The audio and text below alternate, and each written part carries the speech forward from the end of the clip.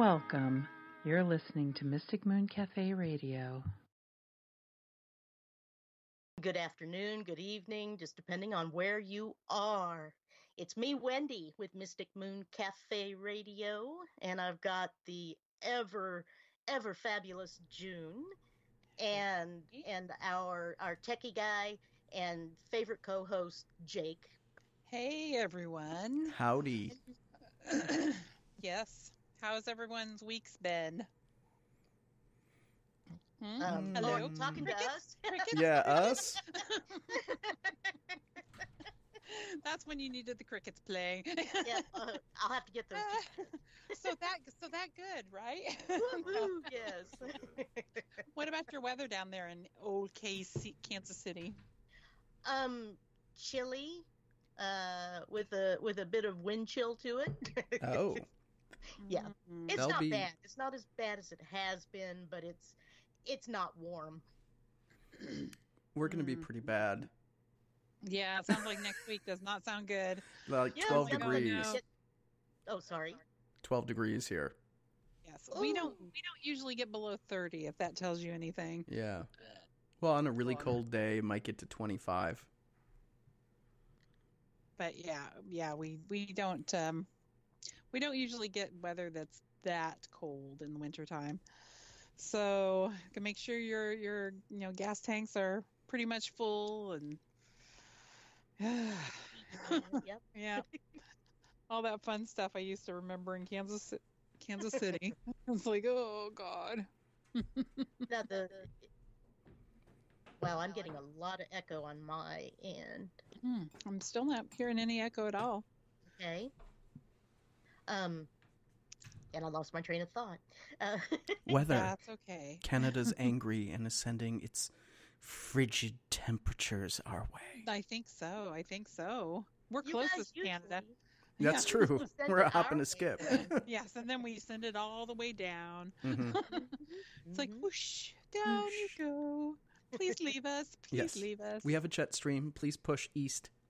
Yes, exactly. But we're going to be having our first Advanced Ghost Hunters of Seattle-Tacoma meeting on Sunday, so for the year. So that'll be exciting. Going to meet in the Merchants Cafe and the lower level. Yes. So that should be fun. It's part of the underground. Yes, part of the Seattle Underground. So it should be interesting and fun. So I wonder if we'll have to share the space with anybody eating their lunch. Sorry, people. Would you like some ectoplasm with with those fries? Yes, exactly. And then Saturday, actually, Ross and I are going to go to a fundraiser event at the Dominion on the Dominion tugboat. It's not on the Dominion tugboat, but it's for the Dominion tugboat. Okay, got it. So it's in Bremerton? So yes, so they're going to have a nice little special. It's supposed to be some an old kind of movies and 1940s band. So it's going to be kind of a USO show with a movie and all that stuff. So. Oh, neat! That sounds like a lot of fun. It should be a lot of fun. So that's going to be our fun. And those of you who don't know about the Dominion tugboat, it's a nice little haunted tugboat in Bremerton, Washington that we got to investigate several times. And a ghost can actually boast and say that we helped save it. One of the stipulations was I can't remember what the stipulation was. But anyway, Ross Allison and David Weatherly put it in their book about haunted ships and lighthouses. Which I have. Yes. And they actually kind of saved it and showed that it was, something that people would be really interested in. So yeah, it's pretty cool. So anyway, we're going to help with the fundraiser and do that stuff. So very cool stuff. Very, very cool stuff. I've been busy getting texts and calls about different people wanting dog sitters. So only one place though was ever felt a little off, perhaps haunted. But I think that's in the past now, and so we'll just let that one go. Well, tell me what you were Oh, feeling. Wendy. Did you feel Yes. the cold, sharp raking of the specter's claws along your back? There was some unsettled feeling, Or was that lunch? and a whole lot of those catch and movement out of the corner of your eye that was not the dog. Really? Okay. Yes. That's pretty interesting. So you got a little Why? freaked Yeah. out. Not terribly, Oh, that's terribly, but because I mean, it wasn't like things were flying around the room. That might have been a little clue that something might be going on. Yeah, that could have been, yes. Oh my gosh. Sounds like fun. It wasn't bad. As long as the puppy was cute, that's all that matters. Yes, He was exactly. cute, but he refused to go potty outside while on a leash. So What? Yeah. It became real problematic. It was a brand new house for them, Oh and no. yeah, he was pitching a fit. He's protesting. He was quite Oh. stridently. Mm-hmm. Oh my. Mm-hmm. These poor babies. Oh. Let me tell you, I got 3 dogs, and they're not big. They're not a big fan of, taking their walks in the rain. I bet. Oh, right, yes. And guess what Seattle has a lot of? Yeah, I'm just like, none of you dogs. A lot of rain. You've lived here, long enough. It's not like you're a Southern California puppy dog here. Mm-hmm. Oh, the little thief. Augie came through and found the bone that I had dropped earlier. Aha. And he has now snuck off. Aw. It's mine now. Finders keepers. Oh God. That's awesome. But so Yes. for our show tonight, we are going to have 2 amazing, spectacular guests. Let me read a little bit about Todd Bates, and I'll read a little bit of his bio, and then maybe we can bring him on and just kind of go from there. Absolutely. But chances are you'll find him in a mysterious abandoned home, walls yellowed by age and doors teetering precariously on their hinges. Maybe a murder occurred or perhaps a fire. Whatever the case, Todd Bates is on the scene for a singular task, listening for voices of the dead. So let me go through, a lot of you know about EVP. So electronic voice phenomenon, commonly referred to as EVP, are spirit voices captured on a digital or analog recording device, which our group is kind of trying to go back to the analog recording devices a little more too. So we can use both, see if we get more on both sides. But the analog recording device that were not heard with the naked ear at the time of their recording. So for Todd, collecting the specialized evidence of paranormal origin is a life calling. After years of personally investigating the mysteries of EVP and studying under a pioneering figure in the field, Sarah Estep, he took his passion to the internet. Now in its 13th year, hauntedvoices.com has quickly grown to be one of the most successful electronic voice phenomenon-based websites on the internet dedicated to research, education, and discussion. The site is also the home to the Haunted Voices Radio. The network of live and archived programs provide audio material 24 hours a day, and Todd acts as program director and its flagship talk show host. Todd has collected some of the most impressive examples of the phenomenon available today and currently teaches his capturing techniques and paranormal investigation protocol via private and on-air lessons. So with that, let's welcome Todd on. Hey, Hi, how you Todd. do? Hi, Wendy. How you doing? Oh, Hey, just Todd. peachy. And June, it's nice Yes. to meet you. Jake. Very Hi. nice. Oh, my Nice to meet you goodness. as well, Todd. We're both Illinoisans. Oh, you're an Illinoisan? Well, Oh. I've moved out west, but I am. Former Illinoisan. Also, did you hear, Jake, what they legalized here? Oh yeah, let me tell you, let us know if you need some tips. We've had a little longer. Yes, that's true. That's true. Watch out those edibles. Yes. They sneak up on you. Yeah, those gumballs will give you a sucker punch. Oh, this poor state's doing whatever they can to get some cash. It's pretty bad. Yep. Oh, it's great to be here, though. Thank you very much for having me on here. It's been a little while. Well, absolutely. Wonderful having you with us. Absolutely wonderful. One of the why don't we stop at the why don't we stop, as I said, why don't we start? You know how we were talking about gumballs, right? Yeah. Oh, I wish. I tell you, I think that would probably help this cough that I have right now. Maybe make it worse. I'm not sure. But why don't we start at the very beginning, Todd? And what made you want to get into the paranormal? Oh, this is crazy. Yeah, that's the $1,000,000 question. With this, I've been a skeptic for I don't know how long before all of this started. I mean, no. The only thing I believed was true was Star Wars. That's it. Everything else, no ghosts, no aliens, And my skepticism kind of piqued my curiosity in the whole thing. And here locally in Crawford County, there's an investigation team. They're still ongoing, one of the oldest around, the Crawford County, Illinois Ghost Hunter Society. Jason Snyder heads that up. And they had this ad in the paper for a haunted tour. Like, okay, it's near Halloween. This should be interesting. So get together and go there. And one of our first stops was this old general store. And everybody flew out of their vehicles and cameras are going everywhere. There's flashes and people running and, just trying to get the I don't know what the heck they were doing out there. They were just running crazy, snapping pictures of outside the building. I'm like, oh, well, it's dark out. Oh, good luck.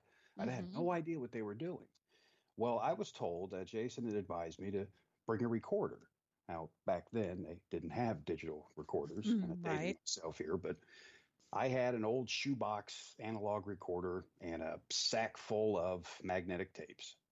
And I, being myself, I guess, just split from the group completely, walked back to this old barn that was behind the general store. And I'm in there by myself. It's quiet. And I climb on top of this old log pile, sit down, and hit the record button and just start asking questions. I asked, is there anybody here? Anybody want to talk to me? Thinking I'm in a barn, and that nothing's going to come through. And of course, I didn't hear anything with my ear, nothing of that nature. Went ahead with the tour, went to a few cemeteries and, the old paranormal cliche things. I didn't see anything with the naked eye or hear anything with my naked ear. Well, I get home and plug the recorder. I used a audio patch cable, plugged it into the computer. And back then there was a program, it was called Cool Edit. It's Adobe Audition now. So I hit play and run it through there.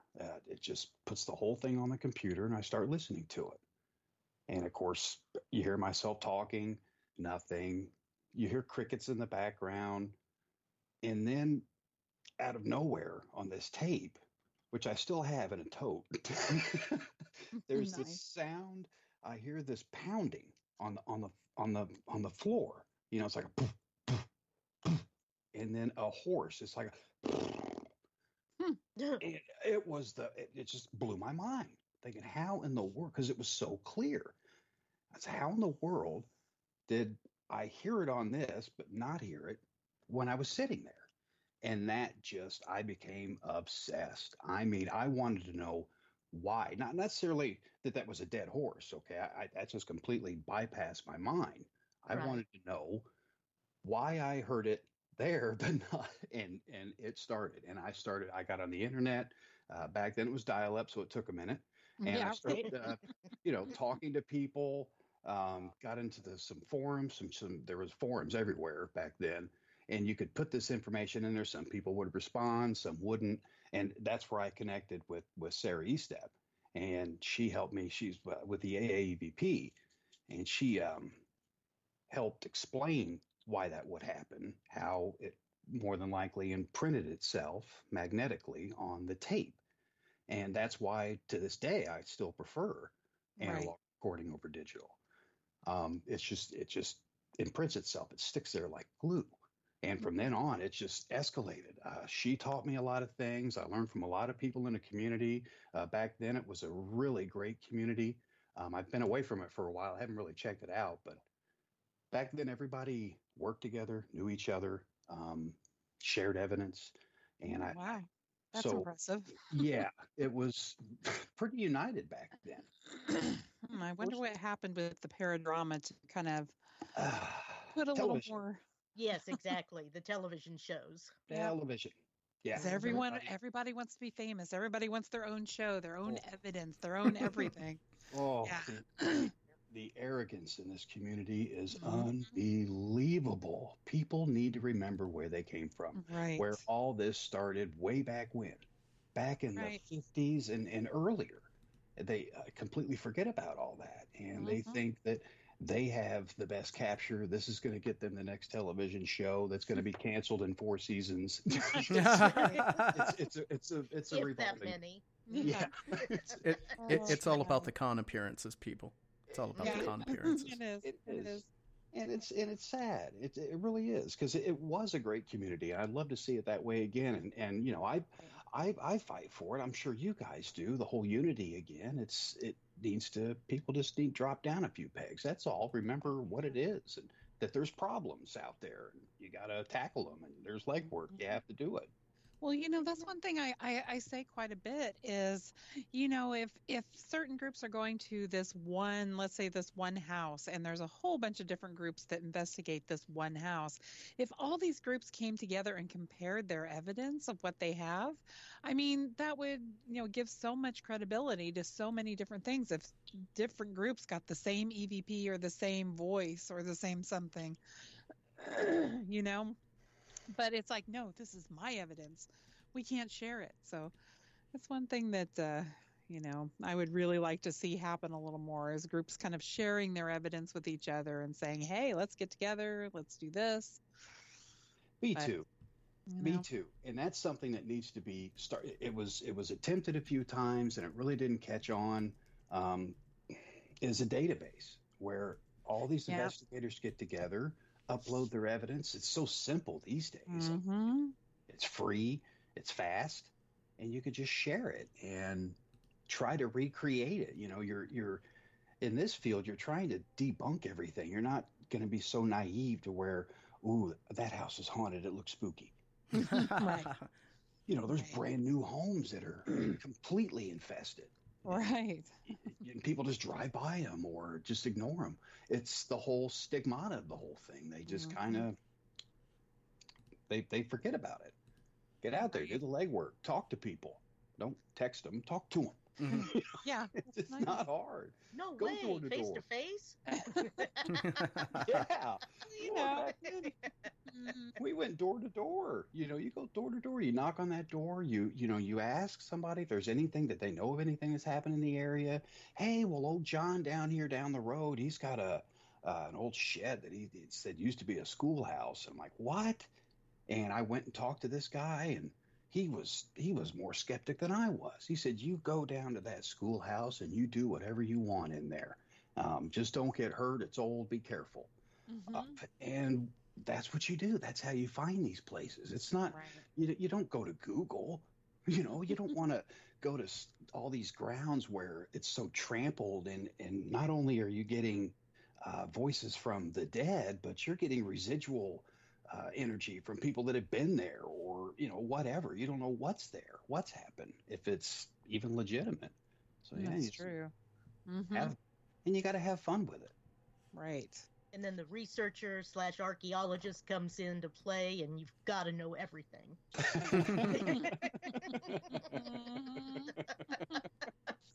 That's a given.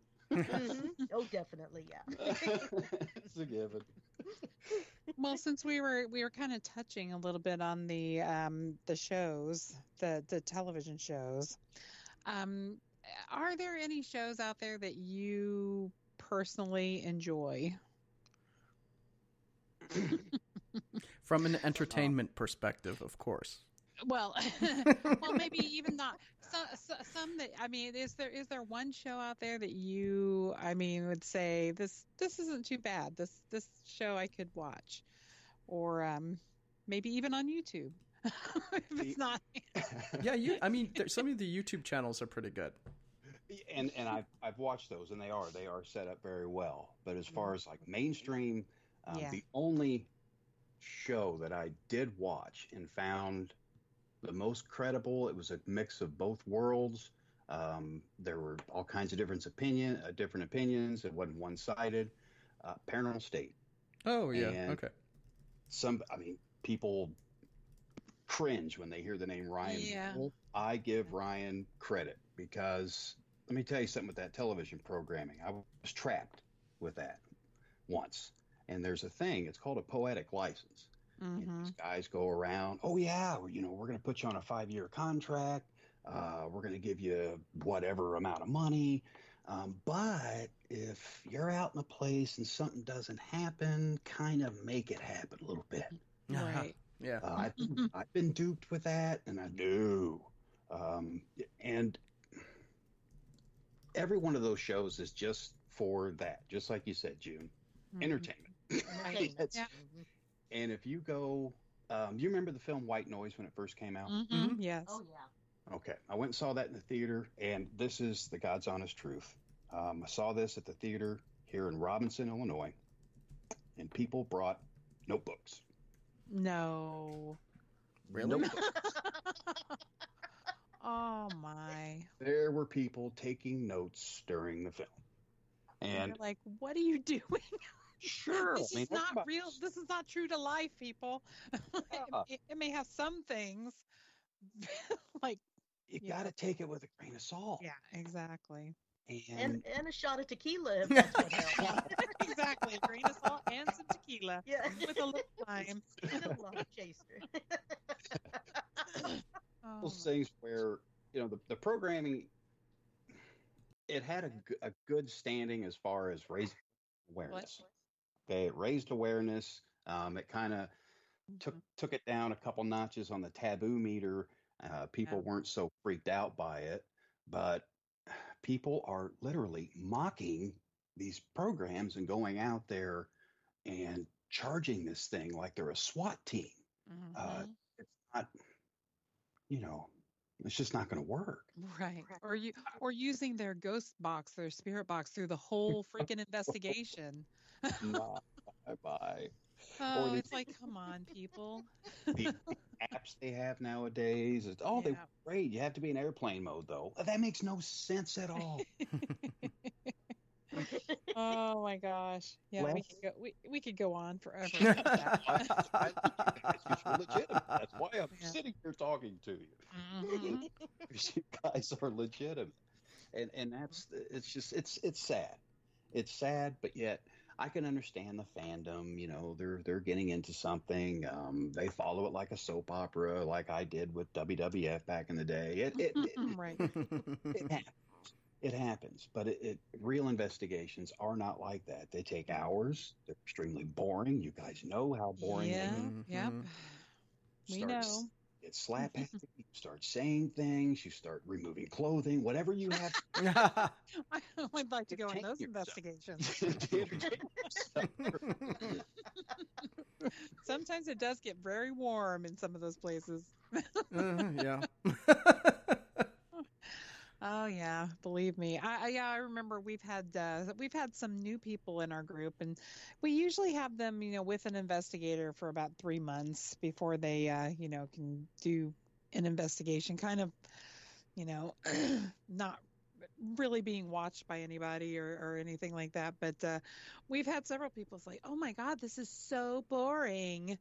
Oh, this is so boring. I was like, you mean you're expecting like bricks and, and boards being thrown at your head? It's like, well, it's just so boring. I was like, yeah. Here, let me accommodate you.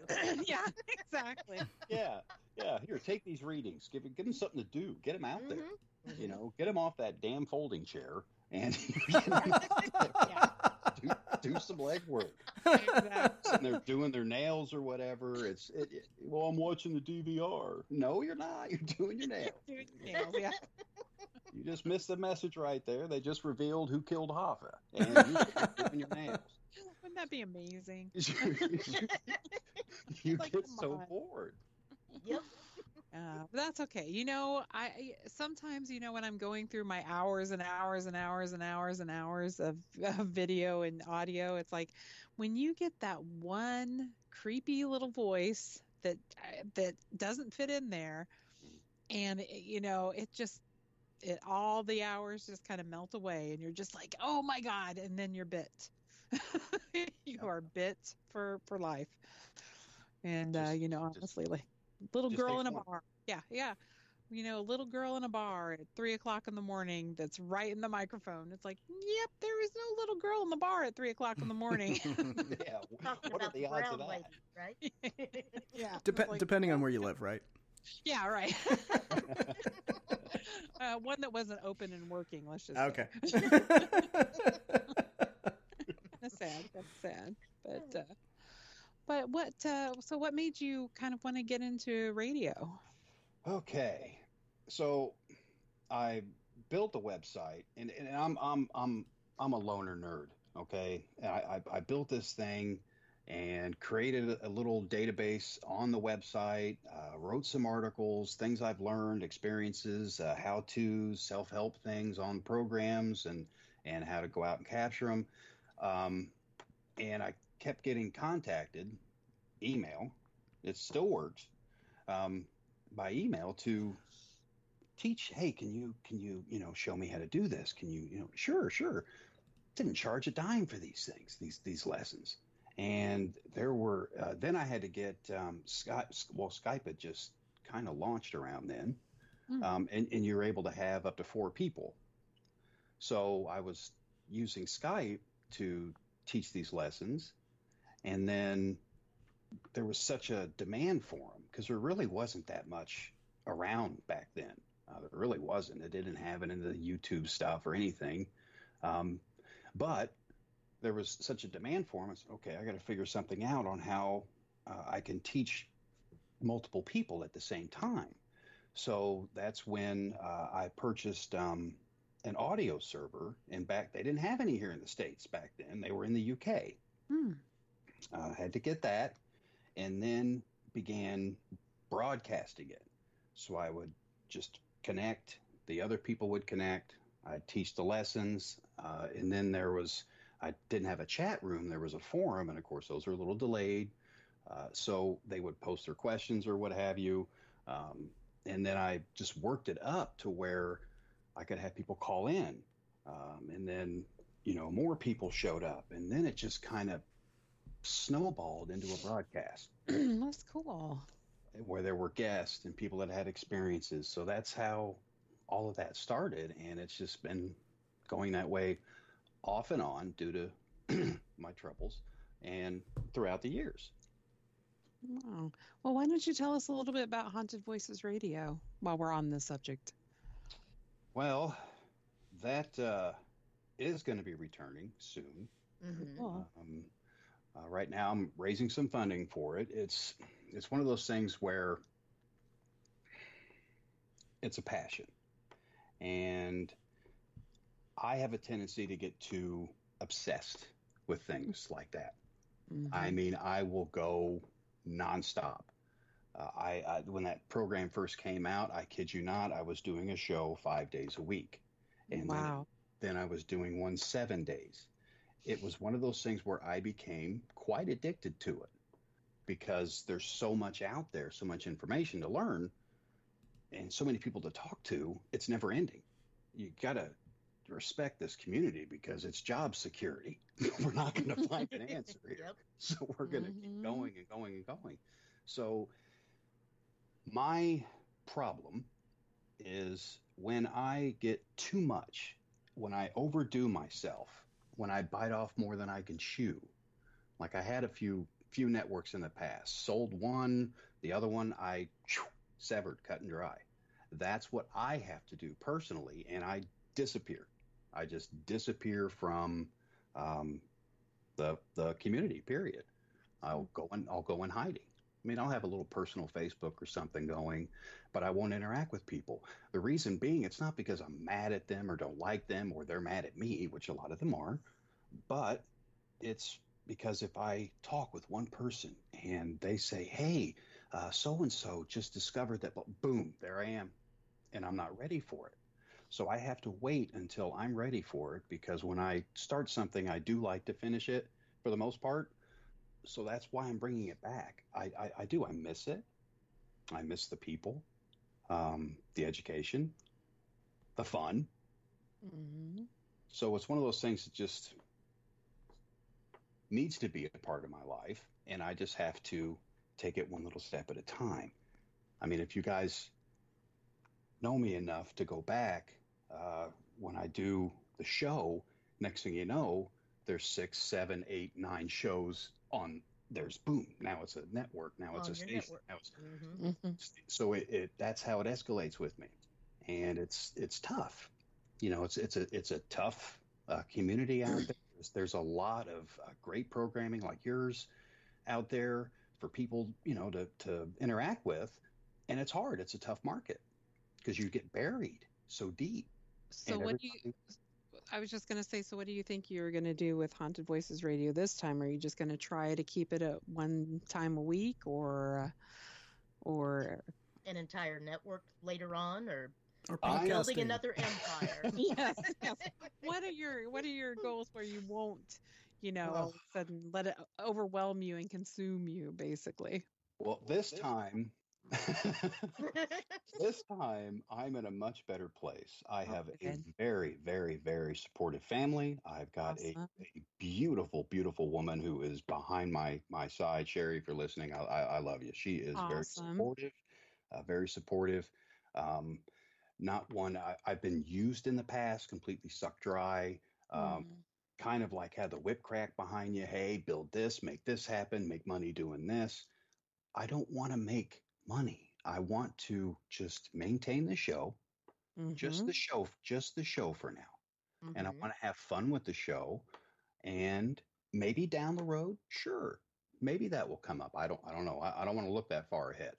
You guys will visit me in the hospital. Yes. No. So Not good. stick with the one show and the website and domain. The keeper of the website is DreamHost. A good friend of mine, Chris, holds that domain, so no one can take it, and it sits there. All I have to do is contact him, and boom, he turns it on. So Awesome. it's always going to be there. So I want to start with the show, just the show, have some fun with it, get back Mhm. in the scene, catch up on what I've missed, and then maybe down the road, something will come up. Who knows? I'm looking forward to it. Oh, very cool. Well, the offer stands. I don't have to say which offer you know, but Well, Wendy. Tracy Hicks is said you can do this, Todd. Oh, I love Tracy. Oh my goodness, she has been behind. Oh my goodness, since the beginning, Tracy's been there. God love her. Yeah, yeah, Awesome. we can all do this. You know, it's fun. And yes, Wendy, I know that offer. Like Wendy.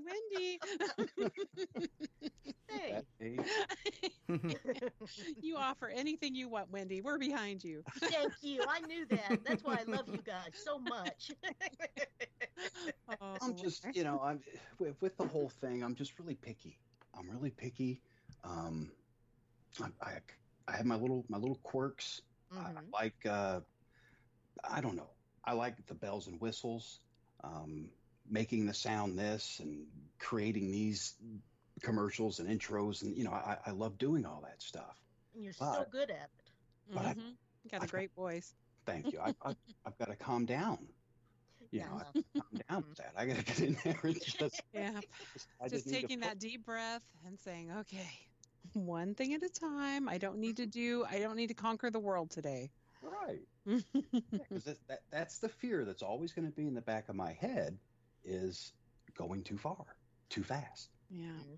Because you if you go in fast, you go out fast. So Mhm. I took this tip from a longtime friend on, you know, taking things slow Well, if it doesn't work for me, I'm going to change it. And I don't like that. Everybody has their little defects. That's mine. Well, I want to go this fast. No, if you go this fast, no, I want to go this fast. I can handle it. Are you sure? Sure. And here we are. Mm-hmm. So, yeah, I mean, that's just a message to anybody out there. Be careful. You can't get obsessed with this. You can get very obsessed with this field because it's in our human nature to find the answer, to figure it out, to solve the puzzle. This one can't be. No. I just, it's. That's what makes me so mad when I hear people calling themselves experts in this field. It's like there aren't any experts in the field. There's lots of experience, but there are no experts in this field because nobody's really going to know until they're dead. No, absolutely. No one's in any rush to get there. Yeah. And it's going to be like, oh, man. Yeah, oops, that's simple. We're going to be up there. Yeah, good. Now it's my turn. So that's the fun thing. Yeah, if you hear the word expert, run. Just run quick. It's like, get the hell out of it. It's bogus. So I was just wondering too, I know that you are considered, I was going to say, I know that you are called the king of EVPs, basically. Can you tell us about some memorable ones that you've had that, just kind of blew your socks off?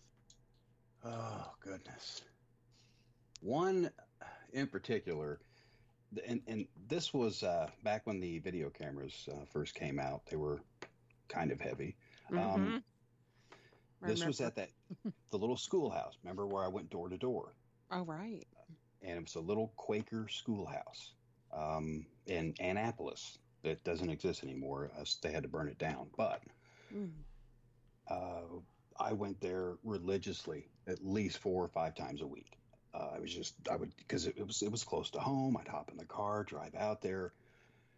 And one night it was eerie. It just felt really thick. That electricity in the air. Your hair stand up. Well, I'm outside of the schoolhouse pointing the camera inside. And, you still had you could see some little chairs and things in there. It was all beat up, but the energy was in there. So I'm pointing in there, just filming. And I didn't hear anything with the naked ear, didn't see anything with my eye, just filming away. So I go back and I take that video camera, and 30 minutes later, that's how long it took to hook up to the television by then.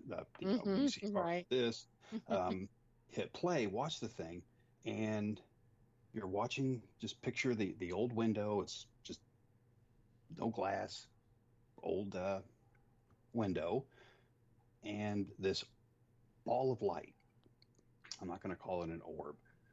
This ball of light came out, and then I heard the words, "Hey," real loud, plain as day. And then a second ball of light came out from the other corner of the lower right pane, and then you hear, "Hey, Daddy." And that was on video, and of course it captured the audio as well. And of course that's I still have that on VHS if it still works. But that was the most memorable. The only thing I could think of at that point was it was a residual of maybe a parent picking one of their children up to walk them home or something. But why they left out the window, I don't know. But it just really interesting. That one came through. That would be probably my most memorable one. Wow, that's really something. But can you tell us a little bit about the Sally house and your encounter there? Oh boy. Oh goodness. Oh, that house was hell. Wendy, she and I, well, when I got back in town, she took me there when I visited a couple of years ago now, Wendy. I think so, yeah. Yep. So it was really interesting, very cool. I became very obsessed with that home. That's in Atchison, Kansas. Of course, I'm here in Illinois. That's 8 hours away.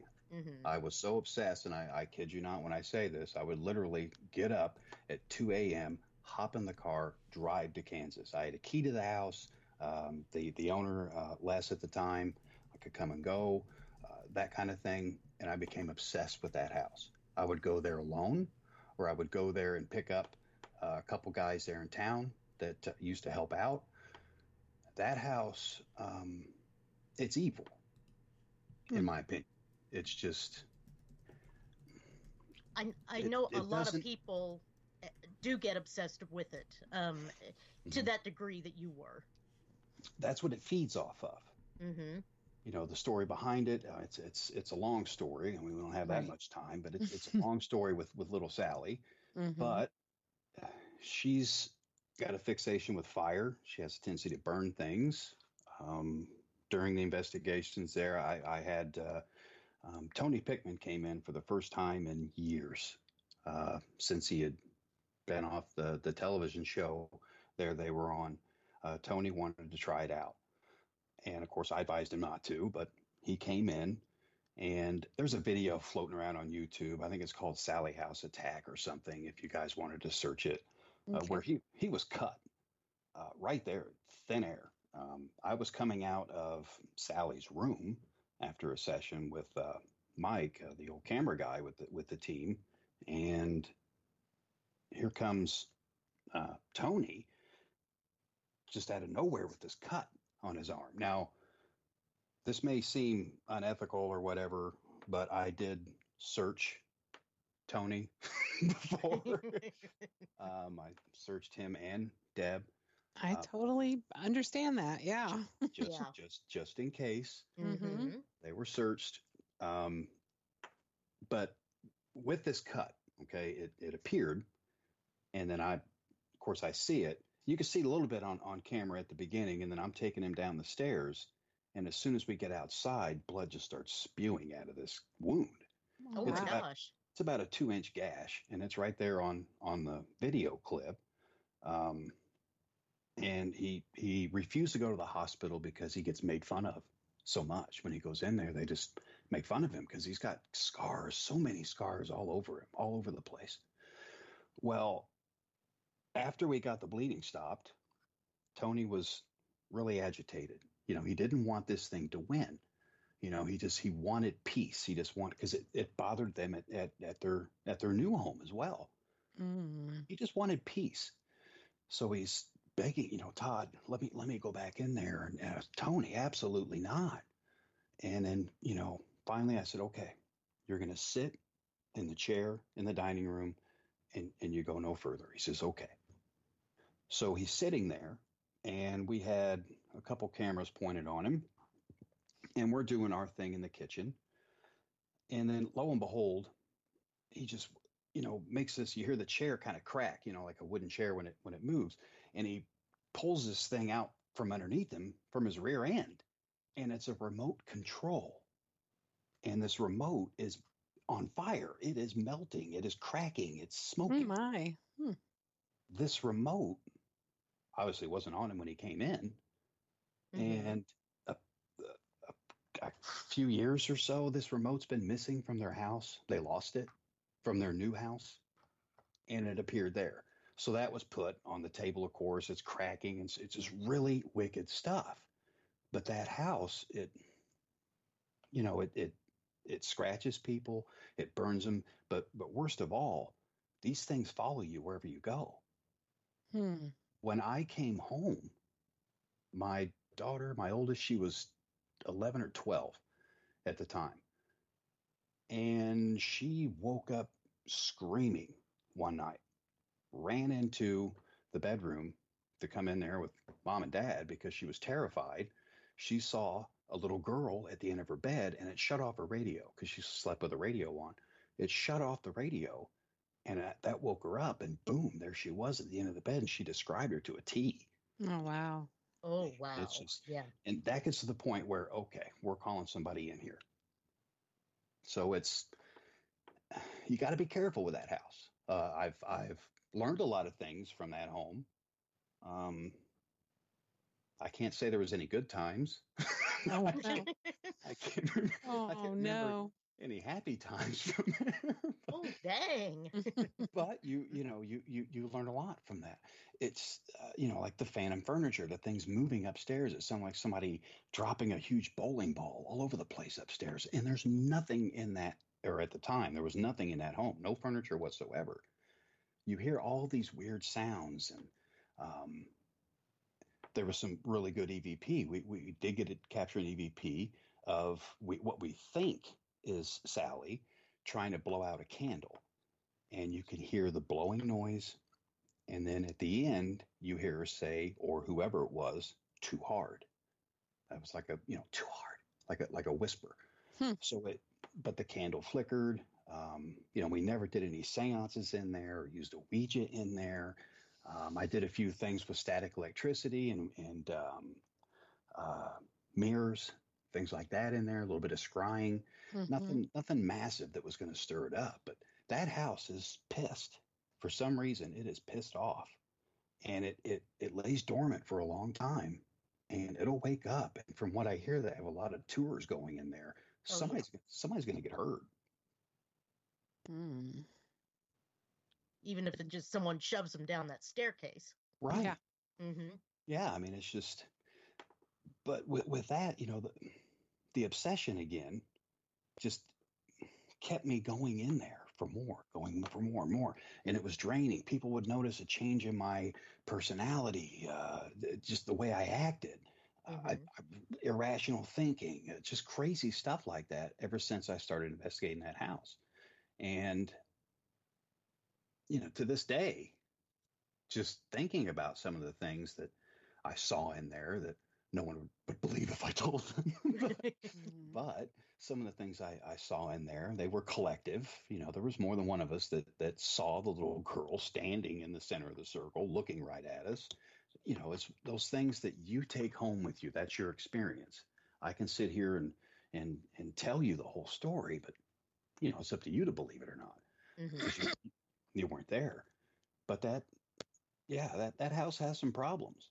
It really does. It's great for learning, but I recommend somebody experienced going there. No one new or anything like that, because you can get hurt pretty bad. Right.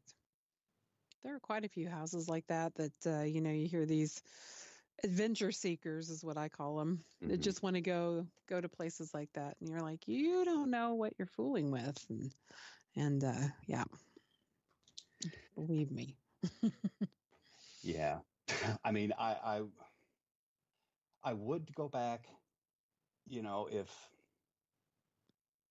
I don't know, that would take a lot of thought. If I would go back into that home or not. I would like to see how it's changed, or the remodeling or doing what they're doing, if that has upset them at all. The most active area, of course, is the kitchen and the basement. There's a nursery up there. It's a little activity in there, but the basement, there's so many stories behind it. Some people think that that's where they put and buried Sally. Other people, we found evidence where she was buried in a segregated cemetery there in town, and it wasn't her own grave. She was put in there with other individuals because she was half African American, half white, from what we found at the library. So it's just so many different things, so many different stories and legends with it there. The townspeople, they don't like talking about it because it stirs things up. Right. It feeds it. So what is one of your favorite places to investigate? Do you have a favorite place that you Well, like to go back to? I've got a couple. Of course, in the top three, it's going to be that little schoolhouse. Okay, that's where I had the interaction with kids. Another place that I really love going to, it's in Vincennes, Indiana. It's called the Pantheon Theater. It's an old theater. We did tours there every weekend and investigated there so much. Travis, the guy that bought it, that's where Red Skelton got his start. Oh wow! Back in the day, and it was it's just a mecca for the activity, because you have so many performers that have gone through there. There's been tragedies back then. There was a fire. There again, there's a segregated section where the African Americans had to sit up, way up at the top. They had to go in through a separate entryway and everything. And that place is really tense up there. But I think as far as I know, he shut that down due to lack of funding to get it rebuilt. But that was that I'd say that's probably my favorite place. The Sally House, I did enjoy it. I became obsessed with it. That being the top three, but not number one. I understand. I'd say I understand. the little schoolhouse. The little schoolhouse. I think that'd be my favorite. That's pretty cool. But well, are you into any other kind of paranormal things like the cryptids and UFOs and things like that? You bet. I was bet. wondering. You name it, I'm obsessed with it. UFOs, I've talked to a lot of so many people in the field that are just so knowledgeable about UFOs, psychic kids. I love those. The Star Indigo kids, the cryptids, Bigfoot, you name it, Loch Ness, all those things. And I wanted to get more involved with cryptozoology. UFOs, that's iffy. I mean, I know they're out there. Don't get me wrong. I mean, right. they're out there, but to get to some of these places like Area 51 or the closest one here, and this one really woke me up when it comes to researching UFOs. It's called Lucky Point. It's in Monroe City, Indiana. And it's a base. It's an active base. But you go up there, these guys come out. They look at your license plate. We're sitting there freaking out. We're gonna, Men in Black are here. But you sit there and there's runways. There's all kinds of stuff they have there, and it's out in the middle of nowhere. Those places I like to check out, or drive way out in a rural area, which is why I love this area I'm in now. It's very rural. You just look up. When I lived in Florida, I saw quite a few sightings down there on the beach, because I would only go to the beach at night. I wouldn't go there during the day. It was just too hot. So I went at night, and you see so many things. Those aren't planes. You just can't explain them. Right. So, yeah, I mean, I get into all that stuff. Astral projection, out-of-body experiences, near-death experiences, all those things. Just anything that has to do with the unexplained. Right. I love learning about it. Yep, I understand that. Then are you familiar with David Weatherly? Yeah. Yes, I was going to say he is our next guest on. Yes, I am. David's a good guy. Oh my He goodness. Really is. Yes. He's a walking encyclopedia. Yes. He's amazing. That is true. He really is. It's awesome. Well, you're being further up north there. Look up Dogman. Go up and check out Dogman and like the Beast of Bray Road and all of those fun critters. I want a Dogman puppy. A Dogman puppy. I've heard of the Beast of Bray Road. Linda Godfrey wrote a book on that, if I remember. Several now. Yes. Yeah, several now. She's awesome. Yep. I just love her. Dogman. What's this Dogman about? It's slightly off from werewolf. Werewolf. Mm-hmm. Right, their wolf, yeah. Yeah, their wolf. So it's like a werewolf had sex with a poodle kind of thing. Possibly. Well, they're kind of associated with guardians of like the Native American Indians, their sacred sites and things like that, and it's just like it's a little bit off to the left of werewolf, but it's really, really intriguing. So do they turn completely into dogs, or are they kind of like where they're a on hybrid 2 legs? kind of I don't midpoint. believe they're actual wares because I don't think they turn into people, or I don't think they're people from the get-go. So is it like a hellhound kind of thing? No, it's similar, yes. Kind of, Cerberus returns. Yeah. Without his other heads. Yeah. Oh, it's kind of like a definitely canine hominid. I don't know if that's the okay. Hominid? No, that makes sense. That makes sense, Jake. Yeah. Big dog runs around on two legs, scaring the crap out of people, basically. Yeah. But as far as we know, not eating anyone, which is kind of a bummer. Oh, just like looking at people in windows and making people scream. That's about it. Yeah. Well, I mean, you need something to clean up the roadkill, right? Exactly. That's probably it. Yeah. I mean, they're all in Wisconsin and like Michigan and stuff, so you got some deer roadkill, you got some coon roadkill, Yeah. Here where I'm at it, the roadkill doesn't stay on the road long enough. That's supper. They pick it up. I was gonna say I know Crawford County's like southern Illinois, but I wasn't gonna call it southern. Okay. Yeah, you can. Yeah, that's dinner. So what about some of your books, Todd? I was going to say, talk about some of your books and how people can get in touch with you or listen to you or whatever they'd like to do to you. I wasn't going to say that. Never mind. Sorry. The book's work in progress. I'm no author. I'm an audio guy. I was thinking that you had written a book. Why did I think that? Maybe. Well, because it's coming. Maybe I'm just psychic today. Yeah, I've got half of the first chapter. Yeah, psycho. Maybe I'm just psycho today. Yeah. But I'm hoping, funding permitting, I'm trying to raise what I can to get the show back. As far as some equipment and things like that, I don't have the equipment any longer, unfortunately. So I'm starting from scratch.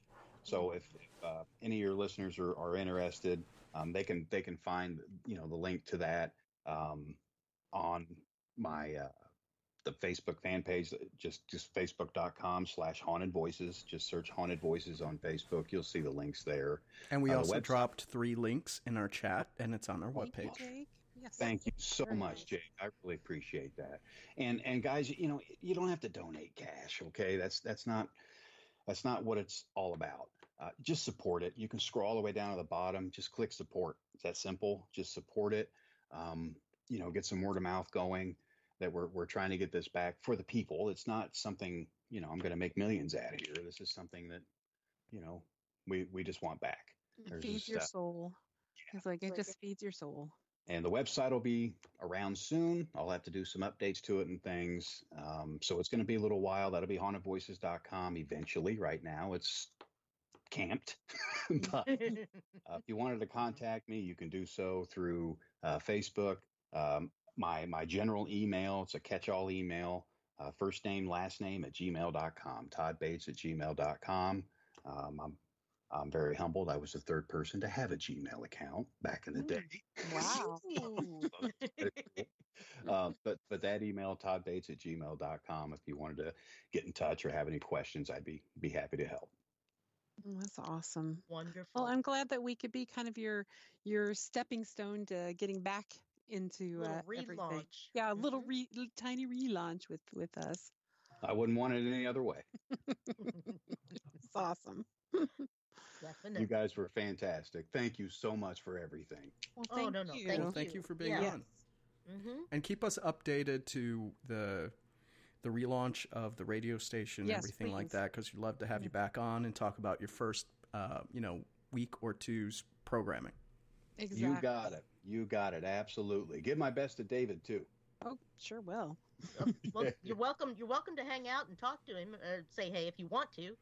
Well, it's up to you entirely. I'm old and I have to go to bed. Oh, come on. Yeah, these kids are out on the West Coast, so they don't even know how late it is. I understand. I was going to say, you could have said it's like, I've been swigging the whiskey in between, and... Yeah, it's starting to take effect. But you guys have been amazing. I love what you do. My goodness, Wendy, I've known you forever. Thank you so much for the invitation on here. It was great meeting you, June and Jake. My goodness, I can't wait to talk to you again. That's wonderful. Awesome. All righty then. Well, have a good night, and thank you so much for coming on. You're welcome. Happy New Year, guys. Happy New Year. Same to you. Good night. Night. Well, that was awesome. Yes, it was. And why don't I read about David Weatherly if you guys want to hopefully get him on? Oh, you probably want me to use the right number, right? You know. Okay, well, I will read about David Weatherly. Okay. He is a Renaissance man of the strange and supernatural. He has traveled the world in pursuit of ghosts, cryptids, UFOs, magic, and more. From the specters of dusty castles to remote haunted islands, from ancient sites to modern mysteries, he has journeyed to the most unusual places on the globe seeking the unknown. David became fascinated with the paranormal at a young age. Ghost stories and accounts of weird creatures and UFOs led him to discover many of his early influences. Writers such as John Keel, Jacques Vallée, Hans Holzer, and others set him on course to spend his life exploring and investigating the unexplained. Throughout his life, he's also delved into shamanic and magical traditions from around the world, spending time with elders from numerous cultures in Europe, the Americas, Africa, and Asia. He has studied with Taoist masters in China, Tibetan lamas, and other mystics from the Far East. He's picked up knowledge from African and Native American tribal elders and sat around fires with shamans from countless other traditions. Is David joining us yet? I'll keep on reading. I'll just keep on reading. Along his path, so throughout his life, he's also delved into shamanic. Oh, I already read that. Sorry, it's my senility. It's the whiskey, You're gonna have to June. give me a minute. It's the I'm whiskey. sorry, I don't. Yeah, I've got to go a different way to connect with David here. No worries. Keep reading. Okay. I'll keep reading. Okay. Well, if you get tired, June, I can read too. Oh, why don't you go ahead and read because I need to take a drink. Oh, okay, perfect. I will go down to this section of it. So, David has investigated and written about a diverse range of topics, including hauntings, cryptozoology, ufology, ancient mysteries, shamanism, magic, and psychic phenomena. In 2012, David founded the independent media and publishing company Leprechaun Productions. He has been a featured speaker at conferences around the world and has lectured for countless paranormal, UFO, and spiritual groups. He is a frequent guest on Coast to Coast AM with George Norrie, Darkness Radio, and other radio programs. David has also appeared on numerous television shows, including Ancient Aliens, Mysteries at the National Parks, and Beyond Belief. David's books include Strange Intruders, Black-Eyed Children, the Woodknock series, and the Haunted series, which I have most of those. Mm-hmm. And he lives out in Nevada, I believe now. Yes. Which could be a good segue because I wanted to talk about his book, Silver State Monsters, Cryptids and Legends of Nevada. Ooh. Mm-hmm. I have like all of his books. They're sitting here on my desk except for Haunted Ships and Lighthouses, which is still on my shelf right in front of me. I forgot to pull it off, but I got the others. Awesome. Mm-hmm. Okay, well, if we're still working, I can talk about some of his books that he's got here. So, okay. The one that I'm most excited about is the continuation of the Haunted series. So you heard me talk about Haunted Ships and Lighthouses, which I'm a big fan growing up on the Great Lakes and stuff like that. Of these, and it's a great book. I have to say, I think it's one of my favorite books. Actually, I really like that one a lot. I just can't get enough of Ships and Lighthouses. I don't know what it is. I mean, considering I'm from the interior of the country. Sounds like we've got David on. Hey, welcome, David. Hello, how are you? Oh, really great. How are you doing? I'm good. Well, that's good. It's like that evil little laugh there. I was just starting to wonder about you guys. So you're wondering about us? Mean how weird we are, or? I thought we were on at 8, so I was just about to check with you. Oh yes, we. I was gonna say yes. It is 8, isn't it? Yeah, it's 8 Pacific. Okay. Yeah. Okay, I just want to make sure. I was like, oh just no. wait. Is Nevada on Pacific time? I always screw this up because Arizona and Idaho are not. It is. Okay. Yeah. Yeah, it's that cutoff line right there. What's a weird cutoff line with those states? Yeah. It's very strange. But anyway, welcome, David. We're so glad that you're with us, and thanks for taking time. I know you've been really busy lately. I'm always busy, but it's Yes. yeah, no problem. You are. So what have you been doing lately? We'll just kind of do a segue to that. Or anything you can reveal to us anyway. Well, traveling, I just got a new book out that is probably going to hit Amazon within the week. Oh, what? Monsters of the Last Frontier. It's Cryptids of Alaska. Oh, Oh, really? wow. This one snuck up on us. I hadn't even heard you were working on it. Yeah, so that one will be out. I'm just waiting to approve the hard copy proof any day now, and within a couple days after that, it should be up and available. Yeah. It has another beautiful cover by Sam Sheeran, and it follows the format of my other books I've done in the state series, because I've already done one on Nevada and I've done Arizona. So I decided to tackle Alaska after having spent some time up there the last couple of years, and I think it's a good one. There's some pretty cool legends up there. Okay. Can you reveal any? Yeah. Can you tell us? Can you tell us some cryptids that may be in there? Oh, sure. There's tons of stuff in Alaska, and actually the challenge with this one was kind of distilling it down so it was concise, but also covered everything. For instance, there's an incredible number of Sasquatch sightings in Alaska, in all parts of the state. And a lot of people don't realize that or necessarily think about it, because they think, it's just in the Pacific Northwest or, scattered about other locations. But wow, the state of Alaska is just such a rich gold mine of these encounters. And then, of course, there are a wide range of other cryptids that are reported up there. Thunderbirds, massive birds that people report seeing in the skies. As you would suspect, there are a lot of water monsters reputed to be in Alaska, simply because there's, even beyond the snow and ice, there's just so much water in the state, a lot of lakes. One of the most famous, of course, is what's called the Lake Iliamna monster.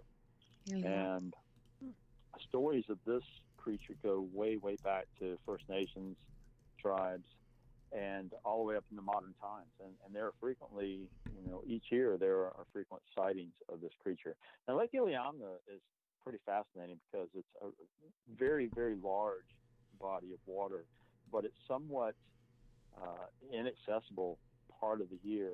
And a lot of times people end up going to the lake. They go by float plane, and they land in, because it is an area that's popular for hunting and fishing and outdoorsmen.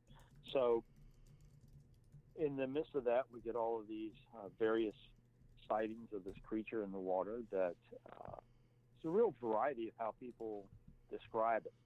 It seems to be, just my personal opinion, it seems to be that it might be some type of giant fish. It could be a sturgeon, or it could be something along those lines. The show, if you're familiar with the show, River Monsters, Jeremy Wade went up there and investigated Lake Iliamna. And he seemed to sort of come to that conclusion that it was probably a sturgeon or something. But, it's still fascinating. You get all these different crazy stories about people that have encountered this thing. And there are legends that, you shouldn't go out on the lake in a canoe. You shouldn't do all these different things that come from the early people that lived in the region. So it's pretty fascinating topic. It sounds like it. Jake, what were you going to ask about your...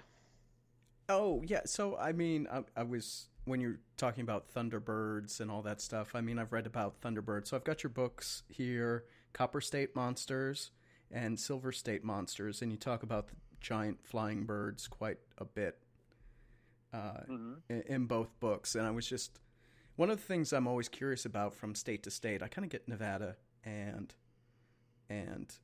Arizona because it's the desert Southwest, but what are there any like big changes in the legends of Thunderbirds from state to state? I mean, this is a big shift in geography and regions and cultures, but the big differences between it could be any real cryptid besides the Thunderbirds between these regions. Yeah, so, Thunderbirds is actually kind of a good example. First of all, Thunderbirds is one of those topics that in cryptozoology, I say that it's one of these things that's just, it's fascinating and at the same time, it's kind of annoying because there are just enough of these sightings that we can't completely dismiss it. There are occasionally these sort of one-off cryptids that pop up. Somebody reports seeing one of the bat squatch, a Sasquatch. Right. We know bat squatch very well here. Yes. There's a few others that here and there that they sort of, they pop up. There's a sighting or maybe a small handful of sightings, and then they're gone, and there's just nothing else. And sometimes that leaves a very fascinating legacy. A great example of that, one of my favorites, is the Loveland Frogman in Ohio. But, these are sort of a very isolated thing. But then you get these other creatures, of course, that we have very frequent reports of. Sasquatch is obviously the best example for that, various water monsters. And then sort of in between is this area where there are a few cryptids that fall in these categories that you say, well, this probably doesn't make a whole lot of logical sense because there aren't a lot of sightings of these. And you would think that there was a gigantic, eagle or petrosaur or something like that, flying through the skies, then there would be a lot more sightings. Right. What happens is that there are just enough of these things that make it sort of nag at people who are interested in these fascinating topics. And with Thunderbirds, what happens is that they seem to sort of crop up, and there'll be a few sightings, and they'll go away for a while, and then somewhere else, in the country or whatnot, they'll crop up again. And the common theme amongst these is that frequently there's a strong tie-in to Native American lore of the region. Now, there are a lot of commonalities when you track various cultural perceptions of some of these creatures like the Thunderbird. So, the Thunderbird legend, it's in a lot of different places in North America, and it often connects to the regional or the local tribal peoples in the sense that it works into their mythology as a being of a certain type of power. Some of the most common things are it can control the storms. The beating of its wings sounds like thunder. It can shoot lightning bolts from its eyes sometimes. Wow. The flapping of the wings causes the winds and things like this. And then equally sometimes it's seen as being a very powerful totem. Sometimes it's sort of on the dangerous side. Sometimes it's on the side that, well, maybe somebody can have, Thunderbird power, have that spirit with them, and it'd be a really positive thing. So what's fascinating is that, again, you find the sort of mythology of these creatures all over, and different tribal nations basically talk about them in a very similar way. Now, sometimes we get this sort of blend where they're talking about a creature that they consider an inherent part of their lore and their traditions, but sometimes they'll say, no, this was a physical creature. And that's where it gets very difficult for modern investigators to look at this and say, all right, well, exactly, what are they talking about here? Because a lot of people will just dismiss this and say, no, it's all just folklore or superstition or whatever. But you really have to listen to the native elders, and there are ways to ask the proper questions and to start to determine, okay, what exactly are you talking about? You're talking about something that exists in the physical or only in the spiritual, or oftentimes it's both, because the lines are not the same for them as it is for a lot of Western people. Right. Now, I'd always heard of the Thunderbirds down in more in the southwest of United States, and I want to say Nez Perce were pretty well known for writing about them, and that I didn't realize they were so common, or I'm not going to say common, but they were known throughout the states. Apparently, that's different to me. Oh, sure. There's various locations around the country. I mean, the most famous story, of course, comes out of Arizona. Right. And it's linked to a really interesting cryptozoological mystery. So there is a mystery called the Thunderbird photograph. And the story behind this is that in the 60s or 70s, a photograph purportedly appeared in one of the popular men's magazines at the time. That's the most common assertion, that that's where it appeared. And the photograph depicted a prehistoric creature, essentially, that had been shot down. Like a pterodactyl, or right. It had been shot down by these cowboys, and they had it pinned up on the side of a barn, and they posed for a picture with it. Yep. And the fascinating thing about this is that the Thunderbird photograph, and I write about this extensively in the Copper State Monsters book, Thunderbird photograph became sort of connected to a legend that came out of Tombstone, Arizona, that was published in a newspaper of the period in the 1800s that mentioned some cowboys having an encounter with this, flying dinosaur, essentially. So we all know now, in retrospect, of course, that the papers of that period were often very creative with how they reported the news. Not too different with CNN today, but this whole idea of fake news, I mean, that was the thing back then, because they wanted to be entertaining. So it was, on the one hand, a report about the value of wheat crops that month, and then the next column is telling you that these cowboys, they shot down they shot at a Thunderbird in the sky. So we really have to kind of discern, all right, where are they completely telling the truth? Where are they stretching the truth? Or where are they completely fabricating something? And the lines often blurred very easily between, the various degrees. So usually what would happen is a story like that, it would appear one time, it would get sometimes reprinted in a lot of different papers around the country because they all shared stories, and then it would go away. And that's sort of the case with the initial Thunderbird story. But in later years, it really got tied into this whole lore about these Thunderbirds that purportedly had been seen in Tombstone and in the mountains around Tombstone. And then in later times, we get this whole thing about this Thunderbird photograph. Now, the fascinating thing about that is that so many people, so many cryptozoologists and so many other people distinctly remember seeing this photograph, and I count myself among that number. I can remember and in my memory, it appeared in one of these men's magazines. And for people who don't know what I'm talking about, these aren't really, they're not girly magazines like Playboy. This is a thing that between the 50s and the 70s, there was this amazing glut of these magazines that came out, and they were all geared towards like men's adventure, and that the titles were like men's adventure, true story. Yeah, they really were sort of a reinvention of the pulps. They were magazine format, and they were very lurid and somewhat risque at times, but they would typically include some kind of they would try to have some sexual innuendo in some of the stories, and then they would also throw in like war stories, Western stories, all these different types of things that appealed to the market at the time. And there's no telling how many of these titles were published during that period. The most popular ones sort of evolved and matured a little bit. They became, for instance, Argosy survived for a long time, True Magazine, and Saga.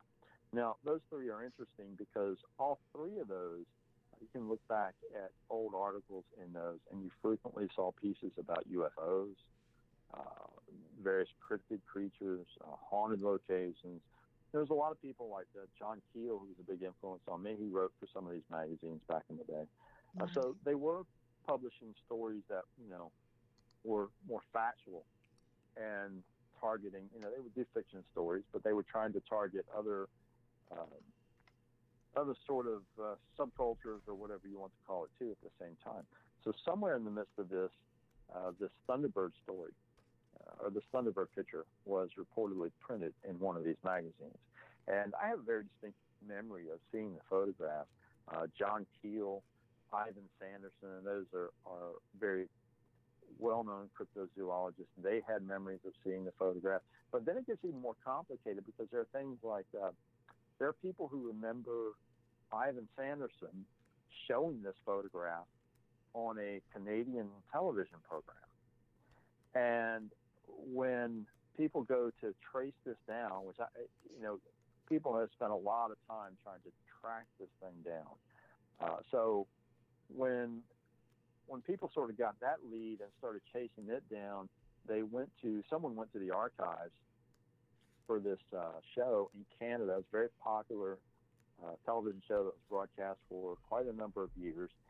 And wouldn't you know, a chunk of episodes is missing out of the archives, and it's right when that episode would have appeared. So the weird thing is we get sort of a Mandela effect going on where people distinctly remember this, but then other people say, no, it didn't, it wasn't published, it didn't really happen. I could have sworn that I've seen that picture. That's really strange. In my head, I actually am picturing this in my head right now. So that's really interesting. I thought for sure I'd seen it. There's a lot of people, if you go online, of course, in ensuing years, it's been recreated. Oh, okay. And of course, the modern era of hoaxed photographs. Mm-hmm. We've had people who have, photoshopped. There's one out there with Civil War soldiers with a Thunderbird and all these different things, and it just muddies the waters all the more. But to date, no one has been able to locate the actual magazine or publication and have it in their hands and say, here's that photograph. How interesting. Well, it is interesting. It makes you wonder. I wonder if I can find that now. That's so funny. That's a great challenge. Let me know. Yeah, that would be. That'd be pretty awesome. Oh my! So, let's see. What else was I going to ask? I had a whole series of questions. Well, Go ahead, Jake. I can jump in because we're on the subjects of cryptids, but I will eventually shift this to ghosts and the haunted series. But for right now, my big question is, me being a big fan of sea creatures and lake monsters, does Alaska, since this is the upcoming book, do they have anything like a Nessie? I mean, in the Nevada cryptid book, you talked about the Tahoe Tessie, but when it comes to Alaska with all those massive lakes, all that ocean right there, does it have a standout sea monster, sea creature that you haven't really heard about somewhere else before without giving too much of the book away?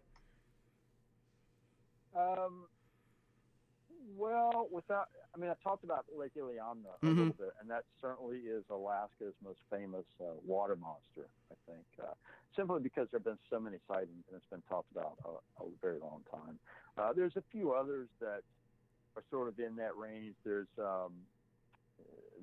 what's called the Kodiak dinosaur, and that can be found in the book, too. It's a report from 1969, and there's only a couple of reports about that. The fascinating thing about that is that, one, in physical appearance, it seemed to look very similar to how people commonly think Nessie appears. There's this whole idea that Nessie is a prehistoric survivor with this long neck, plesiosaur. And you sort of get this similar thing with the Kodiak dinosaur. And what was fascinating about this is that it was caught on a printout that came from a trawler that was looking for shrimp. And they were running a device called a Simrad that gives these readouts of what's below the surface. And they caught this thing. And that was pretty fascinating. They had, the sonar readout that seemed to show some kind of unusual creature. Ivan Sanderson, I keep bringing him up today. Ivan Sanderson was actually involved in that case because he actually went and he talked to the Simrad Corporation. He tried to get some solid, commitment from somebody saying what, defining what it was, or trying to discredit it or debunk it. And didn't really happen. So that was kind of fascinating, even though it's a small number of sightings. Mm-hmm. It compares to Loch Ness in the sense that, there seems to be some interesting evidence, and the appearance looked the same. Lake Iliamna compares to Loch Ness in the sense that there have been so many sightings in that lake of something. There's definitely something in there, even if it's just some kind of massive fish that we haven't, fully discovered yet or something. Okay. And then the other thing I would be curious about is, because this is my favorite sea creature, any giant squid, kraken, giant octopus legends up there? I mean, it sounds perfect with all the trawlers and stuff, right? I love those stories too. Yeah, I know it does. I love those stories too, but not really. Oh, wow. Not really. You would kind of expect it, but other than a couple of one-off accounts, there's nothing of that repeats itself up there in terms of that kind of creature. No. Oh, damn it.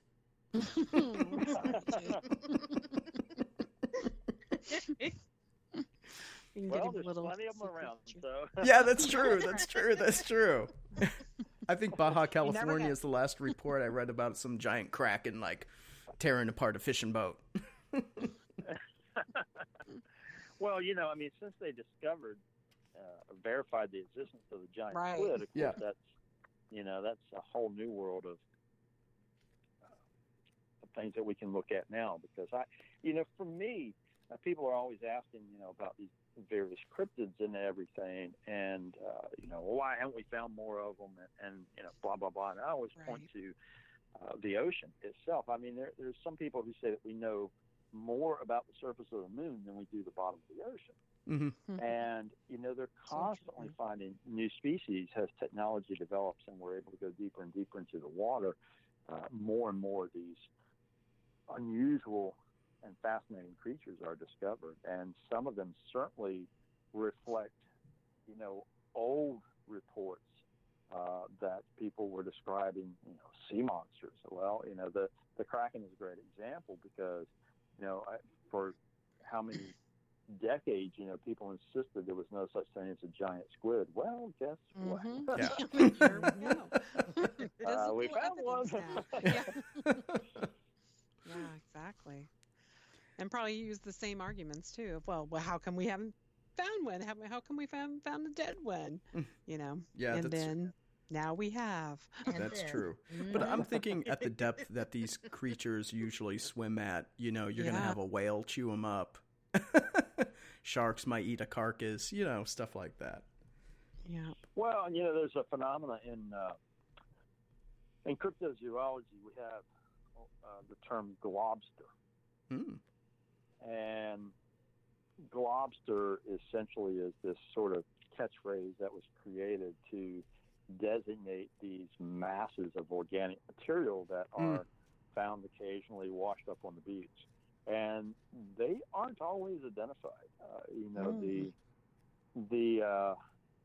The various elements, the various things that happen to something that dies in the ocean that's very large size, whether predators or scavengers are picking at it, and then the water and everything else that helps create the breakdown of the material, it suddenly washes up on a beach, and it does look like something out of a B movie or something. You've got this weird something that's laying there, and you're wondering if it's going to start breathing and snaring people or something, or just explode. But these, or just explode. Yeah, right. Yeah, which that could happen too.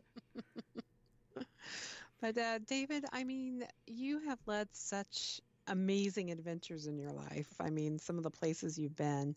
What are some places, or just one place that you think is just the most amazing mystical place that you've been to? Oh wow! All a around. lot of answers for that. I was going to say, I bet so. Yeah. You're talking in terms of just like the energy and the level of how intriguing it was. If you mean something like that. Yeah. Something that's just taken your breath away when you've gone to it and just like, wow. Right. Yeah. So, yeah, again, there's actually a lot of answers to that. Easter Island certainly is going to be near the top there somewhere, just because it is. It's amazing in a completely different way. There is, of course, all the moai all over the island. Yeah. But then you've got the other aspects that come into play. It's an incredibly remote island. It's one of the most remote inhabited islands on the planet. There's some dispute about which one is actually the most remote inhabited island, but that's a lot of people count that as being the one. But at the same time, you've got here's all this evidence of this ancient culture that they thought about and viewed the world in such a unique way, in such a different way, and to be out there in one of those remote areas where there are these moai that you're standing looking up at, and just trying to, just feeling that and trying to put yourself in this position of wondering, what exactly were they doing? What were they creating here? What's this? What's the real power here? What exactly was happening? Mm-hmm. Yeah, and so David, we share this in common. I've been to Easter Island.